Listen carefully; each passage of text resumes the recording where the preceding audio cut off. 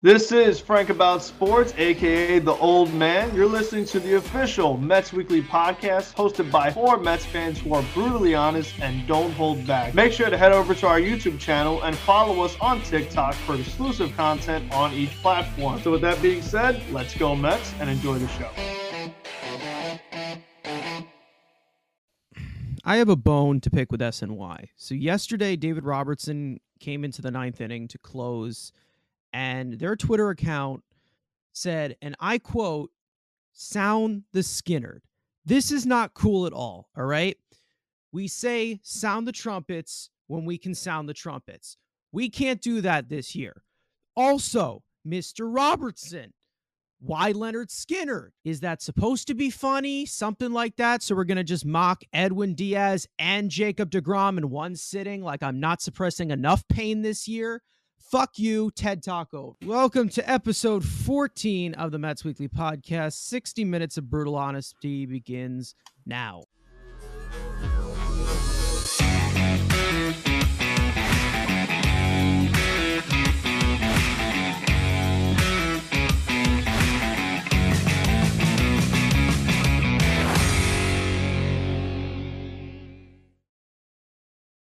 Y'all know the drill. Subscribe to the Mets Weekly channel. Follow us on Twitter, TikTok for all new content throughout the week. All of our individual links are in the description as well. So, there's been quite a big ball of stress that has definitely formed so far. So how are we feeling? It's tough because, they played the Marlins 2 out of their 3 series, and that's where all of their victories have come from. They play one team not named the Marlins, and everything falls apart. So that definitely is not a good indicator of how the team is performing right now. They're going to face the Dodgers next week.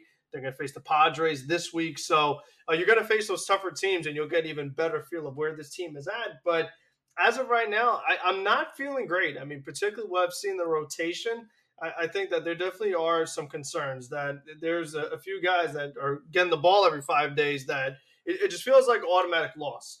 And when you have an offense that is, I don't want to say isn't capable of putting up a lot of runs, but with their style of play, it's hard to put up a lot of runs. So when the pitchers pitch like that, they don't have the offense that can make up for it. So it just turns around to all around bad scenario. 10 games in, gotta love we're beating the Marlins up.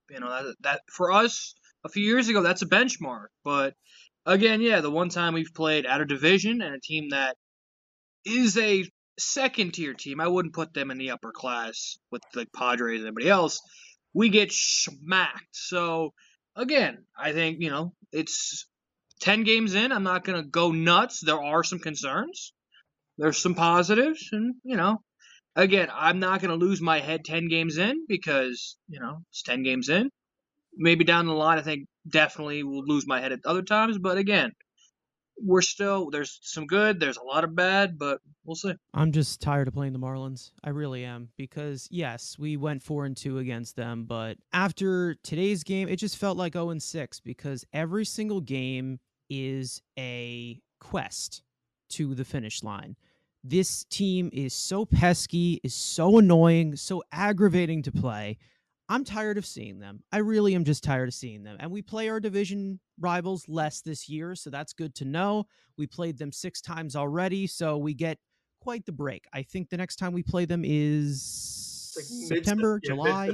Mid-September. So thank God that team pisses me off to my boil point. Speaking of going off the walls, so Andrew, you're going to have to bring it up a few notches here. 10 games in, 1 overreaction. So this is where we're going to open the floodgates. We're just going to start it off here.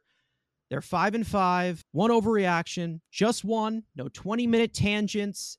Shout at one thing, one overreaction that you just want to scream at the top of your lungs. Kodai Senga is winning the National League Cy Young. Okay, that's it. All right. Yeah, he wants positive pitching. I'll give you negative pitching. This team will not get past the first round of the playoffs if they do not make a trade for another starting pitcher. I kind of alluded to it last week, but it's become much more evident this. And now I am fully convinced that Billy Epler would just let Pete Alonso walk in free agency because he hits too many homers. This team's fetish for guys who just hit the ball into the dirt and don't hit the ball hard enough at all in 2023 is absolutely sickening. I'm already tired of this lineup. I'm already tired of seeing this offense and seeing who's due up and just being like, yeah, all right, we're not scoring this inning. We're not going to do anything. We're not going to show any piece of life whatsoever. Frank, you like your high batting average? Well, here they are. Welcome to 1982, where the launch angle doesn't exist and the cocaine is at its highest peak point. I know that deep down, and we're going to talk about this throughout the entire episode, they're not going to change. They will not change because they have a very stubborn manager and we have a very stubborn general manager. I understand saying that 10 games in sounds a little crazy and I'm overreacting. That's what we're doing here. This team is way too stubborn. And if they don't change their ways, they are going to get booted out by any other team in the National League. Now that we got that out of the way, this week the Mets got some good news regarding Justin Verlander's injury. Verlander's imaging on Wednesday revealed reduced inflammation in his right teres major. He also expressed significant confidence that he can return before the end of April, but believes he'll progress even faster than that. Much of this will depend on how quickly, quote unquote, this teensy bit of inflammation still subsides. The Mets placed Verlander on the 15-day injured list last week before game 1 of the season and has yet to make his Mets debut. At this point, I just want to see the guy get on the mound. You know what I mean? It's like, oh, he's doing a little better. Hopefully he's back in April, whatever. I think it's kind of one of those things where it's like, I want Verlander to stay back. I mean, we talked about this with DeGrom for years where it's like, okay, maybe he could work his way back, but is he going to come back just to get hurt again? I mean, is this something that he's going to kind of have to deal with throughout the course of the season? Is this something where he has to alter maybe the way he pitches, the way he stretches or his routine or whatever? If it means that he has to, wait another week or two just so he's 100% healthy, I think it's worth it because when you look at the depth of this team, if Verlander has a more significant injury, they're going to have even much harder time going where they need to go because they gave him so much money. I mean, you can't underestimate that he was, the biggest offseason signing as far as how much AAV they gave him. So he's supposed to be a massive, massive part of this team. So if you're having him not be out there 100%, then it kind of defeats the purpose, especially as somebody at his age. You just have to be very, very careful with him. So I think they should just take it slow. If he thinks he's 100%, he could come back. But I'm not like, oh my gosh, maybe he'll be back mid-April because he's one of those guys that he pitches every 5 days. Like, okay, maybe Peterson or McGill goes back to the minors, but there's still some other problems with this team. So Verlander is not going to solve the just singles and walks and, all the other issues that we've seen so far. We saw the update, and really the tweet was just like, he's feeling a little bit better, but there really wasn't much of an update. It's just like, oh, yeah, he's still throwing. Like, it was literally copy-paste the tweet they put out before opening day. Yeah. I will, again, like Frank said, I hope this is, it's this random armpit thing, and hopefully this isn't, something lingers throughout the season, and once he's back, he's back. But hell, at this point, whenever he comes in, Carlos Carrasco's got to be the guy that comes out of his spot. You can leave McGill in there, leave Peterson in. Carrasco's got to be either go to the IL, because we all know he's hurt. He's pitching through, we all know, he's like, oh, I'm fine. But then magically, when Verlander is ready to be active, oh, he's got a stress fracture in his elbow or something. They'll come up with something to put him on the IL, because at this point, at least McGill, again, was a productive innings. Carrasco's giving you no production at all. At this point, if and when Verlander is ready to go, Carrasco should be the one that comes out. And again, we'll see when that happens, if that's in April. I still think probably the first week in May is probably the target, but maybe again. At this point, whenever he comes back, hopefully we can get him for 4 to 5 months consistently with no nagging injury. We'll obviously get to Carrasco later, but I think we've all just made jokes about it. We've made points about it, and we've just talked about this veteran staff that the Mets have, just whether it is their rotation, whether it is their hitting core, whether it is their bullpen. I've really seen it on TV for 10 games now. I've gotten to see them play with this team and this full unit. This team is so fucking old. Grimacing watching most of this team. And I'm going to tell you right now, this is without Justin Verlander. This is without Justin Verlander, who is the oldest guy on this roster. This team just sluggish. They look so dead. And most of it goes to the pitching. And I can tell you that right now. Most of it goes to the pitching. I don't know how much Justin Verlander is really going to help that, because I'm going to tell you right now, and we'll also get into that with the new pitch clock, the new pace and everything. I just don't think that they're up for the task in terms of pace whatsoever. As for Verlander, I think he will get back. I will always be nervous as to him being 40 years old, and I think that something will probably linger. We'll have some other problems. I really don't see any stability in this rotation whatsoever. And we talked about the question marks that we have going out through the rotation, whether it is health, whether it is their reliability, or, whether it is, the age or anything. But it's just, for some reason, I just don't think that it's going to be enough to get us over that promised land, where we just don't know what type of Verlander we're going to get. We're going to get a fully healthy Verlander? Are we going to get a Verlander who shoved to a Cy Young last year? Are we going to get a Max Scherzer who looks relatively to what he looked like for most of the season last year? I feel like the Mets have really put so much bank into their pitching being the strong suit. They might not have as big of a strong suit as they think that they do, especially in this era of baseball where things are moving a lot more quicker and how it's evolved. It just doesn't seem like this veteran staff looks like the experienced veteran staff that has the experience to go through, because the game's changed so much. And that's the worry that I have with this rotation. And it's going to be even more troublesome bringing in a 40-year-old Verlander into the mix when he comes back from injury. Yesterday, Francisco Alvarez made his 2023 debut for the Mets after the club called him up to replace Omar Narvaez, who was placed on the injured list with a medium to high grade calf strain. Regarding the anticipation of the Mets' top prospect, Buck Showalter had some interesting words, to say the least, on Alvarez's playing time at the big league level. It's kind of like a backup quarterback that gets drafted out of college. Everyone knows he's going to be a really good player, but the time he spends as a backup is very valuable too. The priority, and I think he understands it, is catching. He's going to impact the team the most there. Alvarez is 21 years old and spent most of 2022 in Double-A Binghamton before being called up to the major leagues in late September last season. And it just screams like this team wanted to call up Michael Perez. Because, he's about the defense. And then don't call up Francisco Alvarez. If you wanted a guy where all that matters was the defense, then DFA Tommy Hunter and get Michael Perez on this roster. Because if that's what you want, has Francisco Alvarez improved defensively? Yes. Will he continue to progress defensively? We hope. Francisco Alvarez isn't giving you value defensively, even though he looked good behind the plate yesterday. He is a bat-first catcher. You have a great defender in Tomas Nido. You have one of the best defensive catchers in Tomas Nido. And the fact that Buck, again, I keep saying this, but again, the kid's got to play defense first. Kind of putting the kid in a doghouse before he even showed up. Kid, if you don't prove defensively, you're not going to play. No! That's not what today's managers do. When they have a young generational talent, they say, go be you. Don't be, I need you. You have to be good defense. If you're not good defensively, you're not going to play. Every other manager in today's game, let me phrase that. Managers that adapt to today's game, when you get a young generational talent, you don't tell them you need to get better on, no, play to your strengths. And then we all know the value that Alvarez is. He's a good defensive catcher now. Will he continue to get better? Yes. But the fact that Buck is already kind of like, nope, kid, if you don't play good defense, you're going to sit on the bench. Then why is he here?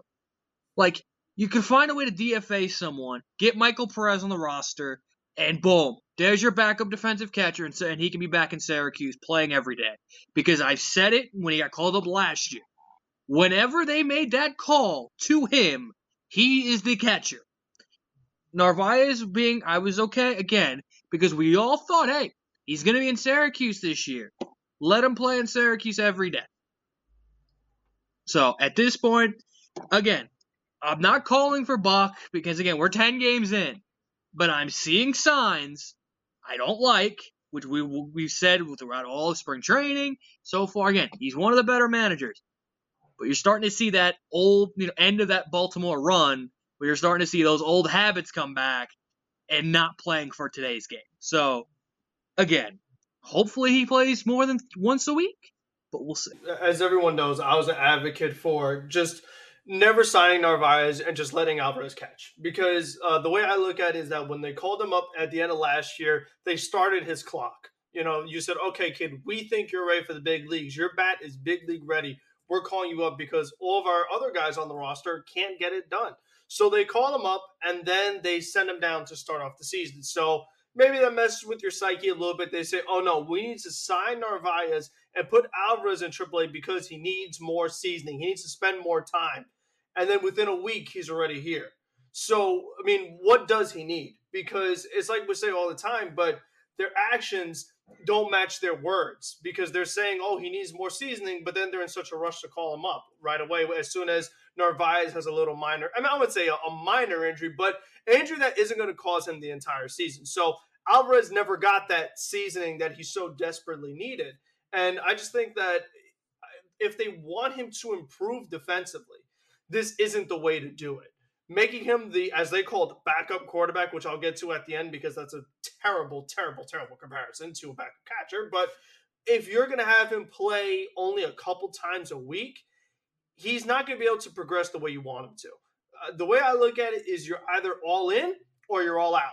Either Alvarez is your starting catcher, getting a majority of the playing time and getting that seasoning, getting those reps, improving defensively, adjusting more to the major league game because it's still pretty obvious he's still very green. He's still swinging at everything. He's still pressing up there. He's still super young. I mean, we saw that when he first got called up last year. He's just very excited up there. He's not, fully ready, but the only way he's going to learn is if he continues to play. So whether he has to play full-time somewhere, whether that's here or the minor leagues. He can't be kind of playing in the big leagues. I just don't think that's going to be the best development. I don't think that's going to be the best progression for him. So I don't think this is the best way to do it. Again, they need to just make a stand and be like, okay, he's our starting catcher, or he will be our starting catcher. So we're going to keep him in the minors until he is 1,000% ready.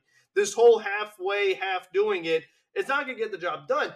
And a backup quarterback, like if we're taking that term literally, a backup quarterback should never, ever, ever play for you. A backup quarterback should only play when you're up by 30 or when your starting quarterback is hurt. This is not a backup quarterback. This is a catcher. I mean, you're going to have multiple catchers on every single team because no catcher plays every day. I mean, no one does that anymore. So he's going to get playing time. Your backup quarterback should never get playing time. So it was just a dumb comparison. It's not the same thing. But I just don't understand exactly what it is that they're doing because, again, if you want we talked about like he's so important because he was the number one prospect in baseball this year. He was a number 3, number 5, whatever. Like you got to treat him like gold. But this isn't the best way to progress him the way they're doing it right now. So I'm kind of glad that he's here, but I just don't like the way that they're utilizing him. So I think they need to make just a much more firm decision and say exactly what their intentions are. There was a tweet from Martino around the time when Buck Showalter said this. And he talked about basically, the entire Mets front office, they kind of rave about Tomas Nido, and they value his defense very highly. And, you really should expect Nido to be catching behind the plate a lot. Now, the thing about this that bothers me is the Mets really, and I think Mets fans, I really do agree that Nido's overall impact should definitely be recognized a lot more. But the Mets need to stop advertising Nido as a starting caliber player who would just come off the bench to back up your catcher. Nido is a great backup catcher. He's a great defensive catcher, but that's it. Like the phrase of "we have Nido" should not be a quote used for when your starting catcher gets hurt. But the one part of this, what he said today before he made this starting thing, and he's talked about the priority, and I think he understands it, that the priority is catching. The priority is defense. If his priority was defense, if it was the priority to have him in AAA, which is what they started off this year with Narvaez and Nido in the major leagues, you would have went out and got somebody who could hit a goddamn home run over the winter. If his defense was so important, which I believe it is, defense is obviously important for the catchers. You would have gotten somebody who can hit the ball over the goddamn fence. but you didn't. You ignored power like they usually do. What the hell is he doing here? I don't know what he is doing here, to be honest. I'm going to tell you right now how they're pretty much treating this and how we're seeing this from the beginning. You might as well just call up the oldest player in AAA and add him to the roster, because it doesn't look like they want to have any piece of youth on this roster whatsoever. So what the hell is he doing here? Not to mention, we all know who should have been here first out of all the prospects. The Mets are so stubborn, and I've talked about this so many times, they make the right decision way too late. It takes so long for the right decision or the more impactful decision to actually go through and drill through the skull of the front office. And that is very frustrating to me for a win now team that's trying to win a World Series. What is Alvarez actually doing here? If we're here for just his defense and Nido is going to play 3 out of the 5 days, Francisco Alvarez has the ceiling to be a starting catcher. I don't agree that he should be in the majors right now, to be honest, but if he's going to be here, he should be the starting catcher. He should be the C1. And the fact that we're basically seeing him as an additional bench player and, not a necessity to this lineup is insane. It's kind of just how, they also viewed the whole Correa thing of him being a luxury. It's just, I can't deal with this anymore, where they just like to stick with what they have. And when it doesn't work out, they still wait 4-5 months later than they should have to change the problem. It's just ridiculous how they just say that they're going to do one thing and do the other thing. At this point, if defense is so important, Michael Parrish should be up here. Do I agree with that? Is he going to supply any offense? No. We've seen what they've talked about this in spring training, where we want him to get seasoning in AAA, and his defense is what we want to see. The bat is tip top 99% ready for the major leagues.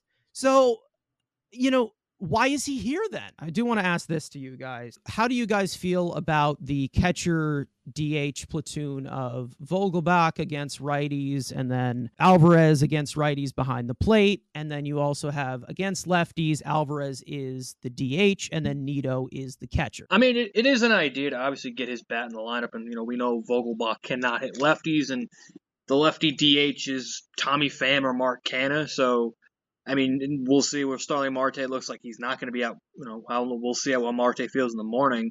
Against lefties, you could do Pham in right, Canha in left, and then have Alvarez behind at DH with Nido as the catcher. Again, his bat needs to get in the lineup any possible way. But again, that goes against the philosophy that we were told that, hey, we want him to play catcher. We don't want him at DH. So his bat needs to be in the lineup. But then they would be going back against what they said all throughout spring training is, oh, he's not going to win the DH job against left-handed pitching because we want him to be a catcher. So at this point, I would do it just to get his bat in the lineup. But again, they've said all spring, oh, we don't want him to be the left-handed DH. We want him to be a catcher. And then what's the first thing they would do? So I'd keep to get his bat in the lineup, yes, but we'll see if they actually would do it. Yeah, I mean, I don't get the sense that they will. I think that there is obviously a big commitment to Tommy Pham. You see how much he's playing, and again, like Tim LeCastro is starting too much too. I mean, the fact that they have to DH Canha and have LeCastro make starts, and Nimmo needs a day off, it's hard to get all of your best bats in the lineup at once, because then Marte comes out of the game and Guillorme's in there batting second against a lefty. There's just so many other just ridiculous things that happen throughout the course of the days that you can never get your full lineup in there, your ace lineup in there, because everybody always has something going on that you just can't have your other guys out there. And I think that you're seeing it. We saw it last year where teams kind of stacked up their left-handed starters to face the Mets, and the Mets have seen a ton of lefties in the rotation. And you look at a team like the Marlins, who have so many lefties in their bullpen that no matter what, you're always facing a lefty. So Vogelbach becomes pretty useless. I mean, he's not playing. He's not going to come in off the bench and do anything. And if Alvarez is taking up a bench spot, we've just talked about it ad nauseum at this point, but again, the lack of versatility on this team is very concerning because you just have so many guys on this roster that they don't do much. They're just very, very one dimensional. I mean, they all like draw walks. You know, Guillaume plays good defense. LeCastro's fast. Vogelbach gets on base. Alvarez has power, but it's like, again, nobody does like multiple things really well. So you're just kind of left with a bunch of just okay guys, which leads to this just okay offense where Alonso has to do all the heavy lifting. And Marte is like the only guy that has a pulse on this team that does anything dynamic. Everybody else is singles and walks and the occasional Alonso home runs. Marte is the guy hitting doubles. He tries to steal a base. He tries to make something happen, and he almost gets killed for it. So, I mean, you just see, we talk about so much of the same kinds of players. Like you said earlier, the pace is so alarming. When you see the other teams and they steal all these bases, and there's just so many more home runs being hit throughout the course of the league, everybody but the Mets. I mean, we may get to the point where Pete Alonso will hit more home runs than the rest of the team combined. Like, if it weren't for Marte and Lindor, totally possible. Like, that is very alarming. You can't have a bottom of the order that goes Escobar, Nito, and then Tommy Pham leading off, and LeCastro's in there too. Like, you just have so many automatic outs, just one guy after another, after another, after another. It becomes that Alonso has to carry the team even more, which we thought shouldn't be possible. And again, why Correa was never a luxury. He was an absolute need because if you're keeping Beatty in the minors, if you're keeping Alvarez in the minors, you knew all these old guys the Mets have, your Escobar, your Canna, they're only going to get worse. They're only a year older. They're not going to get better. So I just think that, the Mets, they try to keep the same team that they had last year, and you haven't seen any improvement yet. I mean, obviously it's still early, but I just don't see like where it's going to come from. Like, because we said from the beginning, if it doesn't come from Alvarez or Beatty, all these other old guys, these one-dimensional guys, it's not going to happen. I mean, they're not going to change. So Billy Epler needs to make a change because, as like you said, this team is not going to change. Buck's not going to change. They have to go from outside to do some different things. They got to shuffle the deck a little bit here because it is just very lethargic. It's very stagnant, and it's just not fun to watch at all. I mean, you could just see the flaws, and it's not a sustainable blueprint for success. Like, again, just going back to just doing things later than they really should have, and they just let things ride out way too long. It's just there's still dead weight here. There just still is dead weight that also could be replaced with youth and guys who are not in their mid-30s, being, the big four that we have in Syracuse are big three now because Alvarez is up here. But, out of all those four prospects at this point, like, I'm very close where, if we see throughout all April that this offense is not sustaining any production whatsoever, just call all four of them up, have them all four of them here at once, and just, find a way to just try and wedge all four of them into the lineup and see what you get with the youth, because nothing's going to change. Nothing will change. And even though we're 10 games in, I don't see a difference maker coming in here right now and catching fire. I don't see any guy that is struggling that is going to have a fantastic year and impact the entire lineup whatsoever and, make us one of these top 5 offenses. I don't see that happening. And I look at this offense, and if you don't have Alvarez in there every day, if Pete Alonso does not carry this team on his back, we're going for the dirt nap offensively during a game. They're done. It's over. It's just not going to happen whatsoever. Nothing is going to happen. When Alonso doesn't hit, no one else is hitting. It's not going to happen. And even though we do have good hitters, Nimmo, Marte, McNeil's a great hitter. Like, we have all overall great hitters. I just don't think that that's an approach for winning. And I'm just really, I'm upset with how I'm really upset with how this lineup is formed, whether it has Alvarez in it or not. Now, speaking of dead weight, Eduardo Escobar, he did pick it up the last 2 days, a little bit microscopically, but overall he has been dreadful. 4 for 32, slashing 133, 161, 267 with a 9 WRC plus so far this season. But all eyes continue to hover to Mets number 2 overall prospect, Brett Baty, who returned to the Syracuse lineup yesterday, who has started the season 6 for 18 with 4 extra base hits. It's nice to see Eduardo Escobar finally starting to do something productive, so I'll give him that. He did look better. Homered. We complain that nobody hits homers on this team.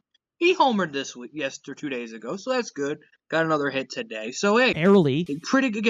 slowly but surely, again. Gotta let the vets warm up. Again, it takes a while for these older guys to get hot. Again, we've said it for weeks now. Instead of just doing the same spiel about, hey, Brett had the thumb injury and he's back in the lineup and he drew 2 walks. So, I mean, hell, he'll fit right in today. But again, with Brett, it's a matter of time. They're going to give Eduardo Escobar kind of the Robinson Cano treatment. They're going to give him a month or 2, month and a half, and let Brett's defense continue to improve because, hey, that's what they value. They did it with Alvarez. Obviously, we're seeing it with Baty. They want to see an improvement on the defensive side of the ball. So, hey, give them until mid-May. It seems like that'll probably be the earliest, barring an injury to someone. Again, we've said the same thing. We can yell and scream, but at this point, the Mets value that defensive improvement. And until that happens, we'll probably be having Escobar until probably about mid-May. And then, again, we'll see if he gets hot.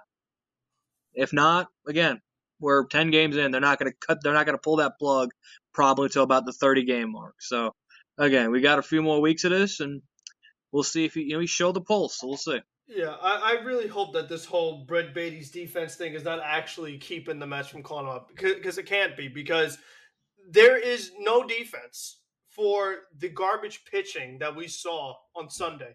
When Carrasco they call him Cookie Carrasco, but he's serving up cookies to the other team as you're seeing home run after home run. What the hell is the defense at third base going to do about that when the ball keeps going over the wall? There's no defending that. Defense, schmefense, that doesn't mean anything.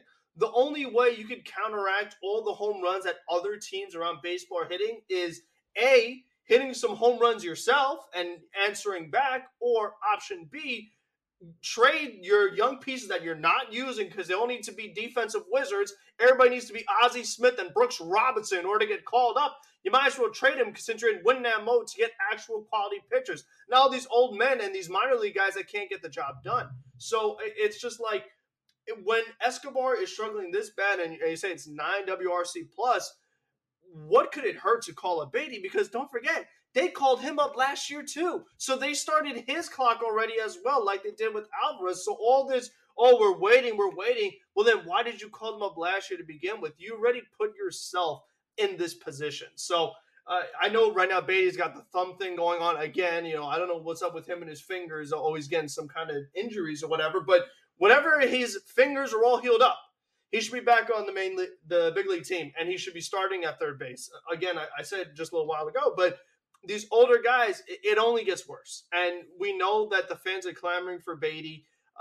We know that Escobar continues to struggle. And like I said, when it comes to New York, when you're slumping, New York is the hardest place to get out of a slump because you're going to get booed. And it happened to Escobar last year. He got booed all year. He did well in September. Then we didn't need Correa anymore. Then he goes back to being bad, and he's going to get booed again. So, I mean, like we say, fool me once, shame on you. Fool me 8 times, that just makes me a dumbass. So I just don't know what it is that the Mets are waiting for, because you just can't tell me, we need defense. We need defense. Like, Escobar is not Manny Machado. He's not, your boy Matt Chapman. He's an average defender at third base. But his average defense, or slightly below average, whatever you want to call it, does not make up for his far below average hitting that we've seen this year. And again, you need to shake something up. You got to make some changes, because it's clear that just running out the same lineup as last year is not giving you better results. You got to insert some youth. Get something new. Give this team a jolt, a spark, because right now, I mean, like you said, it's a lot of ground outs. It's a lot of walks. I mean, what was their game earlier this week? They had 11 walks or 10 walks or something like that, and barely any runs. like, I mean, you could only get so many walks and do so much with that. When the other team hits 3-run homers, 2-run homers, and they don't need 11 base runners, they only need 2, and they're able to score more runs than you. So there just has to be a change in their approach and how they're handling it. You don't have to give Escobar till mid-May, June, whatever. I mean, make the move. I mean, who's kidding who at this point? Like Beatty was one of your big time prospects. You could just see that Escobar, again, his at bats, they don't look quality at all. The hit he got today was a ground ball, and like you said, the home run he hit, barely got over the wall. Wow. I mean, doesn't that make up for the other 30 at bats? So I think that a move definitely needs to be made. Once Beatty's healthy, he should be here. I said it already. Dead weight. Dead weight. What is he doing? He's not doing anything. He's not producing. He's not doing anything. Like, what is there? Is there anything that actually he does that can contribute to a championship level lineup? We know what he's capable of. We talk about this all the time. We know what he's capable of. We know what he is at his best. We've seen it plenty of times. He's 34 years old. He's not going to get better. It's time to pull the plug. It really is time to pull the plug. I understand 10 games in, they're going to give him even more chances. I 100% would say Guillorme's better, but that doesn't say much. Like, it really doesn't say much. Guillorme's not an everyday player either. But again, he's a guy. Guillorme is another guy who he's better than Escobar, fine, but he's another one base at a time guy. He's a single and a walk. He's just so redundant to what the rest of this lineup already is. He would not change much. And some would say, and it's possible that eventually he'll become dead weight as well. To be honest, at this point, like, if he's just, if he's just swinging a noodle out there one every 5 days. So, I mean, again, I've talked about it before. It's just, there's just so much lack of versatility. There's just so many pieces on this team that shouldn't be here. They should not be here, and it's not going to change. I can guarantee you that it is not going to change. Eduardo Escobar is not a good hitter. He is not. And even when he was slightly above average. He never was a great hitter. So for whatever he has proven in his career, it is not important over your top prospect in Brett Beatty. It should not be the deal. And I'm going to tell you right now, with how obsessed this team has and this ridiculous deep profile fetish that they have for older players, I know damn well that if Eduardo Escobar gets hurt or Luis Guillorme gets hurt, Danny Mendick is the next guy coming up here. I know damn well that's happening because he's on a major league contract and they like him. He puts the ball in play. So they are going to do whatever they can to lock up these prospects as long as they can. And it's just so aggravating. Not to mention, we talk about this all the goddamn time. A $350 million payroll should not have Tim LeCastro in their starting lineup ever, unless they have injuries. And they don't really have many injuries to position players. It's all really just pitching. Rest days are not really that much of an option because you refuse to bring in some of these young guys who could play in place of a lot of the dead weight, because then you're putting the dead weight into the lineup and they're fucking useless. They have to rely on their stars of being such a top-heavy roster that if you take one piece out of there, it's a problem. I need them to have more flexibility, and they don't. In terms of stressful performances, I'd say no one has been more of a disaster than Carlos Carrasco. In his first two starts combined, the 36-year-old right-hander has posted 8.2 innings pitched, 10 hits, 11 earned runs, 3 home runs allowed, 7 walks, and just 5 strikeouts. The biggest concern was raised in the 5th inning last week against Milwaukee when Carrasco's fastball velocity dropped to a consistent 88 to 89 miles per hour. Although there are no health worries that we know, Carrasco went on to claim his concern with the new pitch clock, saying that it's crazy, I only have 15 seconds, and it could be a strong reason for recent fatigue in older pitchers. As said, Carrasco's next start against Miami yesterday was no better, with his fastball having the same concern, dropping below 90 miles an hour almost a dozen times in 5 innings pitched. It's been batting practice. I mean, you look at the Marlins, and yeah, they're an improved offense. They're still not a great offense. But, again, they're murdering, and we all saw what happened in Milwaukee. This is a point, I don't know how much longer you can just leave him out there just every 5th day. You're pretty much just putting an L because you're going to be down 3-0 in the first inning and you're already climbing out of the hole in the first. But the excuse of, oh, now, I have 15 seconds of the pitch clock. Every team and every pitcher has to deal with it. I don't want to hear the excuse. You're not the only one who has the new pitch clock. Everybody's got it. And yeah, have there been some complaints? But nobody's saying, oh, because my velocity's down. No, maybe because you're a 37-year-old pitcher. You never really threw hard. Your command, that was what you were. You were a slider. That's what you are. You were never hitting 97, 98. So at this point, again, you're paying him, so you're going to have to send him out there, and Verlander is going to be at least another couple weeks, so you have him, and you're not going to trade him because nobody was going to want that contract and seeing how he's pitched. You can't just trade him now. So he's under contract. You have him, and the pitching depth is Dylan Bundy, so who isn't that much better than what he is. So at this point, you're stuck with him. Maybe it's hopefully only 2 times through, and Verlander's back. You have Justin take his spot, but again, it's uncompetitive. It's an uncompetitive game when Carrasco's on the mound because every time he sits, it's 3-0. Oh, it's the first inning problems that has been with Carrasco ever since he put a Met uniform on. So, you're paying him, you have him here, nobody wants him, so you're stuck with him. It's your depth, and this just shows how they have not been able to develop any pitching depth because if a competent team with some depth, they wouldn't have him on the roster. We talked about it a while back, but the decision to keep him, like, oh, don't worry, they're going to trade him, and they never did, and he ended up being in the rotation no matter what. So they already put themselves in this situation when they decided to pick up that team option instead of, like we said, exploring younger options, trying to get some different arms onto this team, because it's like we said with a lot of the other veterans on this team, as you get older, it only becomes tougher. And like Andrew said, we've seen these problems with the 5th inning, and the same thing happens this last game against the Marlins. He gives up 3 runs in the 5th inning. He has no velocity. He's walking batters. He can't put anybody away. He can't get strikeouts. Like, he's done. He's cooked. It's not going to, all of a sudden, his next start, he's going to have more velocity. He's going to have his stuff again. You're fighting a pointless battle at this point, and you're just going to keep getting beat up like this. And like Andrew said, when you're falling down 5-0 this early with this kind of offense that doesn't answer back with home runs, it's just a very hard recipe to win ball games. And we don't have other options. With McGill already in the rotation, with Pearson already in the rotation, Quintana, he might not come back at any point this year. Like, no matter what, someone's going to have to be in this rotation. And they even, like we talked about, remember a while back, the 6-man rotation, we could barely survive with 5. So we can't even discuss 6-man at all right now. They don't have the depth for that. So it's sad because, Carrasco, he's a good guy. He's been through a lot. But, I mean, if we're in win-now mode with this kind of payroll, he can't be pitching every 5 days. I mean, they got to do something, whether that's trade a young piece or they got to do something. I mean, they've got to try something because I just don't see this getting any better. If anything, it could only get worse because Carrasco, my other big concern is his injury history. I mean, we talk about like lack of depth and the injuries this pitching already has.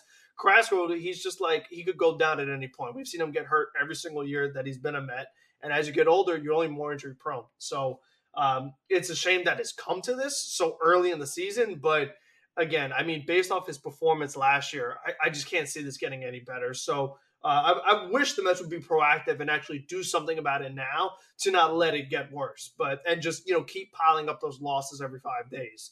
And you had to have Steven Nagosic pitch, who knows how many innings, and he's done for a few days. So now you got no long relief, man, in case anything else goes wrong in these next few days. You have no days off facing the Padres' big-time offense. So you just screwed yourself for a few days by letting this guy pitch today. So it stinks to watch, but, I mean, this is the situation they're in right now. This decision they made, he's a guy we talked about trading while he still maybe had some value. But like Andrew said, with the contract he has right now, you will not get anything for him. He has absolutely zero trade value. It's like almost McCann-level trade value where you'd be paying – and you get absolutely nothing back just to get him off the roster, which when it comes to starting pitching, you shouldn't have to do that. And again, since the Mets don't have any alternatives, like we talked about so many times, they did not get any depth. They did not get a single pitcher of depth because they lost DeGrom, so they signed Verlander. They lost Bassett, so they signed Senga. It's like we talked about last year.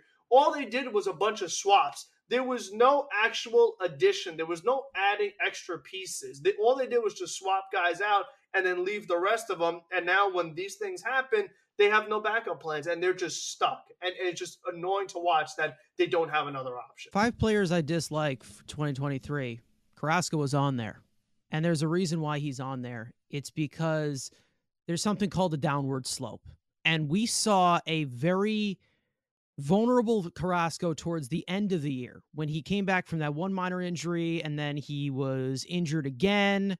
And he didn't look like himself. He did not look like himself whatsoever. He didn't look like he was going to put up that quality 3 to 4 run ball, 5 to 6 innings. Then they pick up the option, which was the vested option. They picked that up.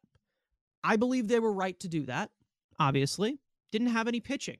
So many guys moving in free agency, but they were wrong to not move him.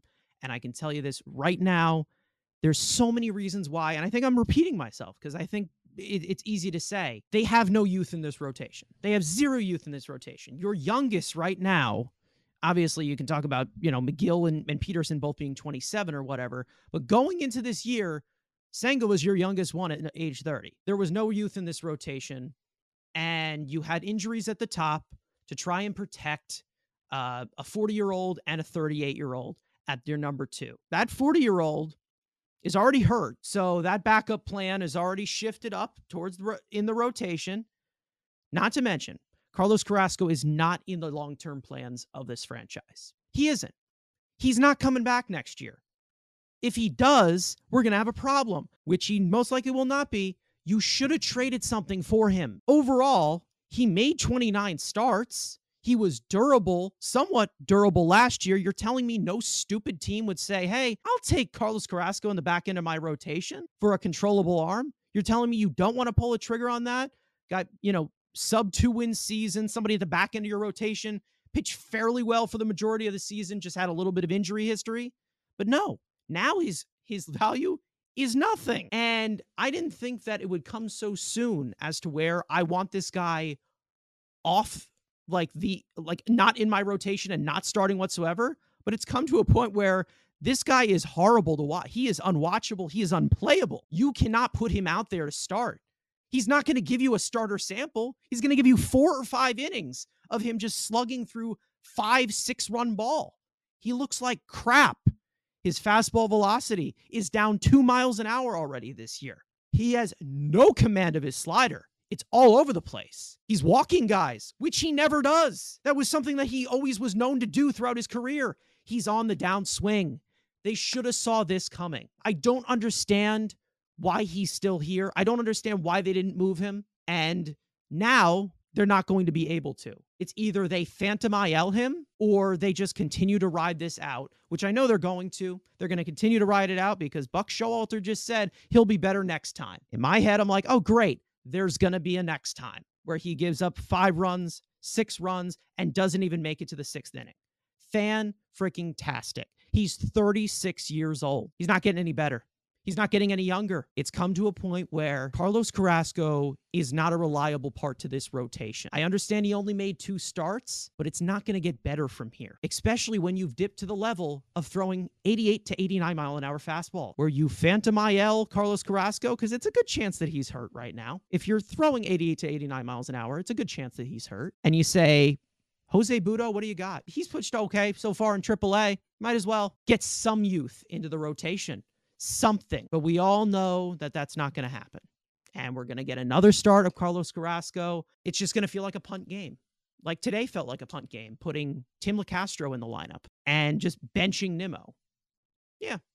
Bench your best hitter. Bench your leadoff hitter who table sets and is a catalyst for your offense. Again, like I said, with dead weight, they're just coming to a point of where there's too much of it. And it continues to grow. The population continues to grow of dead weight, and they are in a massive situation. And most of this dead weight is old. No youth whatsoever. The only trade the Mets could have made would be to get, well, I would have hoped, was just some young arms that have like a little bit of potential. They may not have been your traditional like sub 3 ERA guys because nobody was going to give you that for Carrasco, but where is the player development on the Mets? Like, we see all over the league these random out of nowhere guys who were out of baseball, who we never heard of, were not big prospects, that they just come to a team and it clicks and they become this star, this great player, this really useful player. Other than like your McNeil and your DeGrom, like these guys who got drafted super late, we don't see a guy come to the Mets who wasn't very good and all of a sudden just become a star. Like, I can't trust the Mets front office to trade a Carrasco or an Escobar or any veteran you think of for some random young players, and then one of those guys becomes a star. They just haven't done it. They haven't shown me that. They haven't developed it. They have not developed young pitching since all these guys, the DeGrom, the Harvey, the Wheeler. Once those guys left, there's been no youth, no quality young pitching that's been developed that can be like a steady guy in their rotation. They've had to go with these hired arms, Verlander, Scherzer, and they're just going to do the same thing over and over once those guys' contracts expire. And they're going to have to keep getting these old guys because they can't develop their own guys. They drafted Kumar Rocker and then his medicals weren't good and they lost them. So they have not been able to get those quality arms. They keep getting catchers and these other guys who, as right now, they don't have an impact on this team. So they don't have, like I've said a million times, they don't have any pitchers on the horizon. They have no pitchers on the way. Like, this is going to be a continuous problem. Unless they think that they just have the Steve Cohen money, they could just keep signing pitchers and keep signing pitchers. They're never going to get that quality, long-term controllable arms that could be in your rotation for a long time. They don't have that right now. And if they continue to not develop players, they're just going to hold on to these veterans and they will have this dead weight because this front office has not done a good job of trades. So they can't get any other young talent onto this team because they haven't drafted it, they haven't developed it, and they're not going to trade for it either. So they're just going to keep having this problem of just being too old. We did make a video of 3 teams that could possibly trade for Carlos Carrasco during the offseason. And a lot of those possible return pieces were young guys who are, they kind of flopped at the major league level once they came in, or, they're a little bit lower minor league pieces and they're still young, and it definitely could develop the garden of youth, shall we say, on the Mets that pretty much is completely non-existent. And I can tell you right now from a sub 4 earned run average last year from Carlos Carrasco, right? For $13 million, $14 million that he's making this year. It wasn't hard to move. For some reason, they said, we need this guy.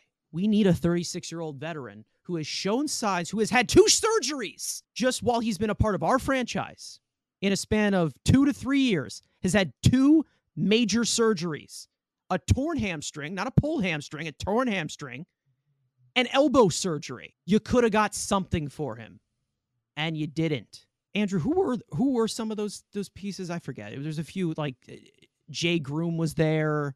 Jay Groom, Josh Taylor, who got traded, Hudson Haskins. Hudson Haskins. We brought a bunch of guys, like young, controllable arms. Who else was in the 10th video?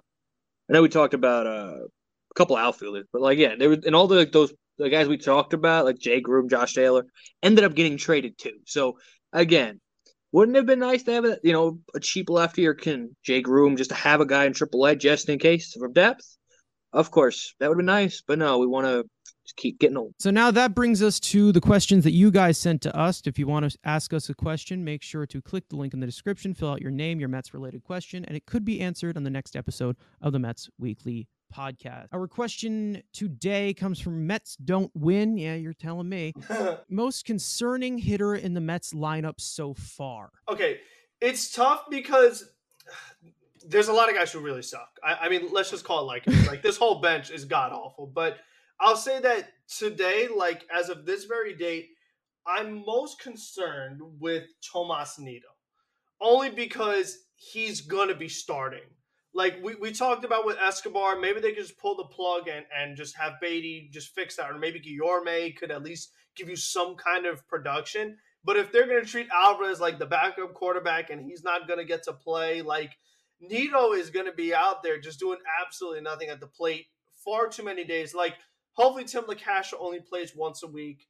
Tommy Pham plays too much as it is, but Nido is the guy who's just going to be there so much that he's going to just continue hurting this team with his lack of offense. The double plays, the pop-ups, the strikeouts. I mean, he's not a guy that gets on base. Last year he was bunting. He might need to go back to that. Eduardo Escobar in the 8th spot and Tomas Nido in the 9th spot, both bunting back to back. What do you think? Yeah, I mean, they might. That's what happens. Like if whoever's 7th, I don't know, Vogelback or McNeil or Canna, whoever, if they get on, it's just bunt. Hopefully Nemo could drive him in. But again, it's just that there are other guys who are worse on the team as far as hitting, but he just plays so much that he's going to have the biggest or lack of impact due to his playing time. Daniel Vogelbach, because he really hasn't done anything. He's trying his walks. That's what he does. But, like, name one thing he's done productive this year. Got thrown out at second in Milwaukee. It's literally the only thing offensively I can remember this season him doing. And, yes, the Mets have faced 5 lefties and are going to face 2 more in this upcoming series with San Diego, so you're not going to see him at all. But majority of the time you would think he's going to be in the lineup because you're usually facing a right-handed pitcher. But, of course, the Mets just luck of always facing everyone's left-handed pitchings. Well, you get guys like Tommy Pham getting ABs, which he has been better. He's been decent, so I can't be mad at Tommy Pham. But so just Daniel Vogelbach. He has done literally nothing of note this year. Vogelbach's been really disappointing, and I'd say that he's my biggest L so far of hot takes. I'm going to say Canna.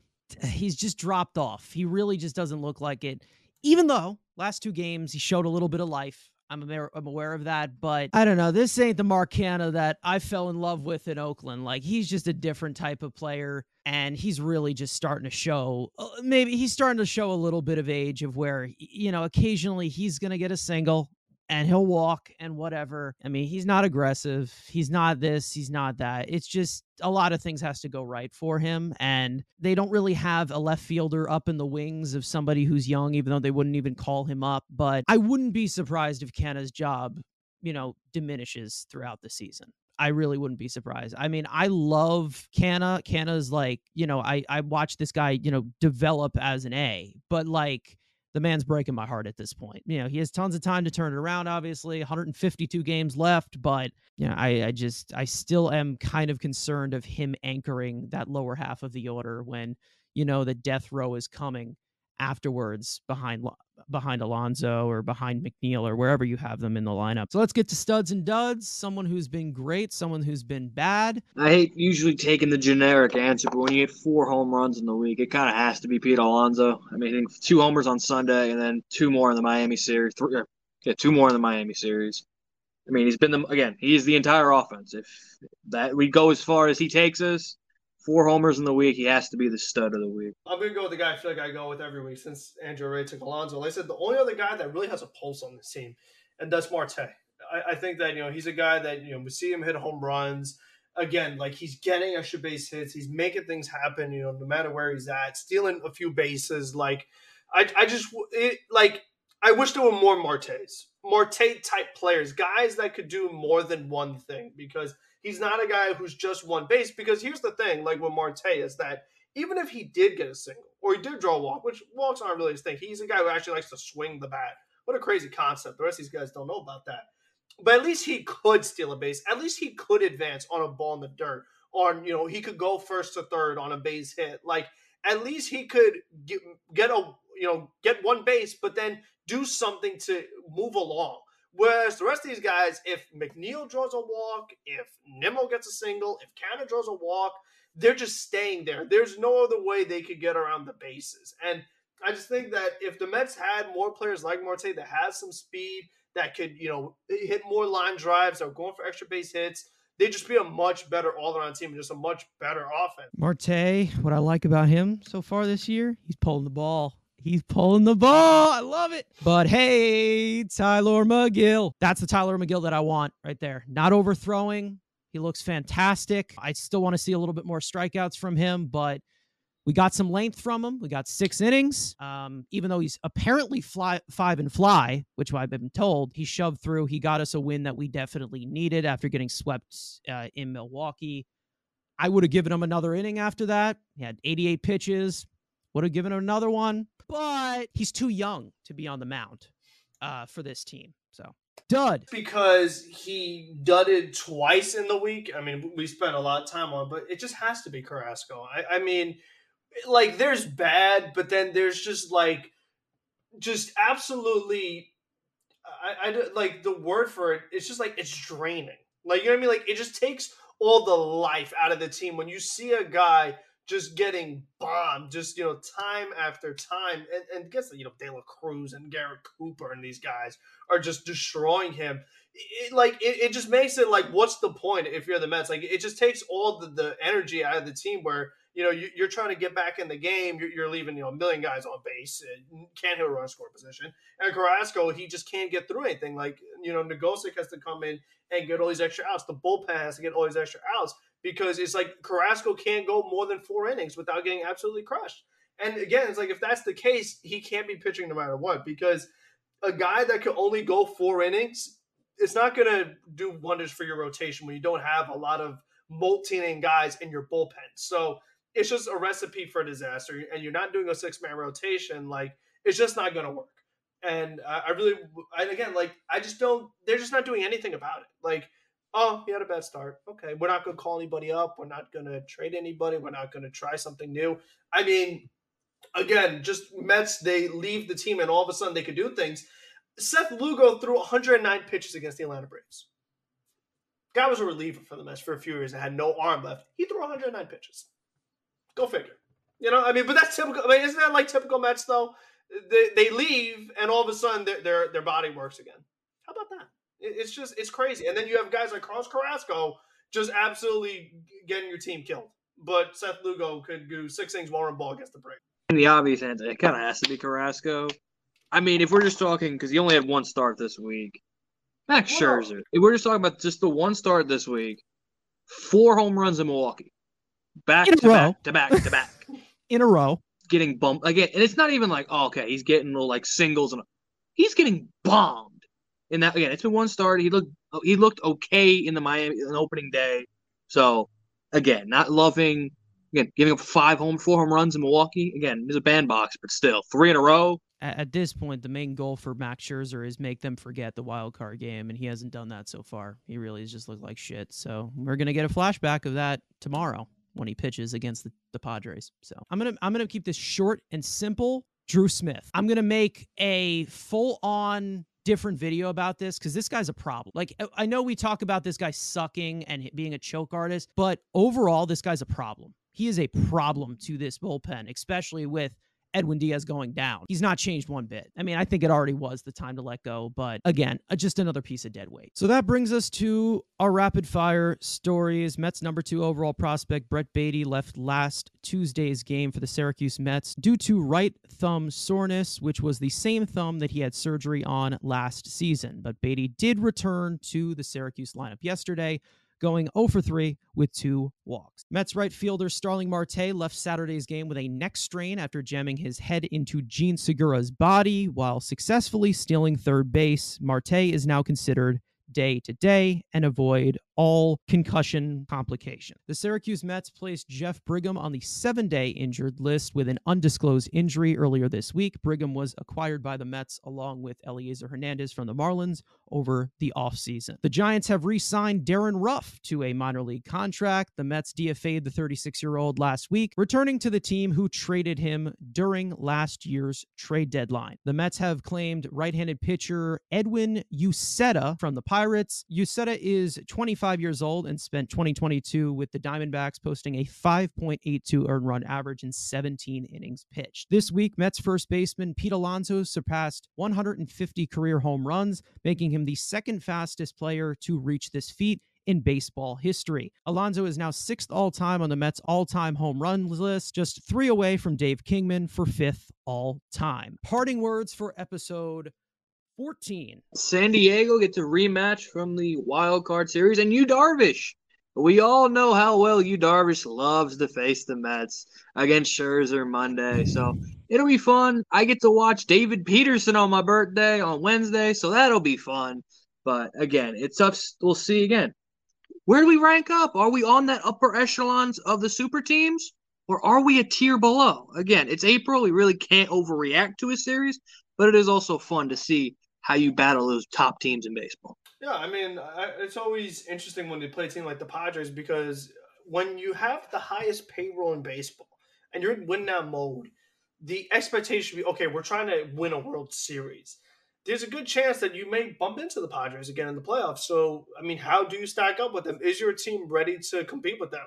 Right now, it doesn't look like it is because they could actually hit the ball over the fence. They, got guys like Xander Bogaerts, and they have just consistently gotten these players that, and made a trade for Juan Soto. Wow, something we talked about doing. That they can't because the Nationals have a thing against the Mets. So it's just like, are you any better than last year? Because that's what we complained about all offseason. You got bounced by the Padres.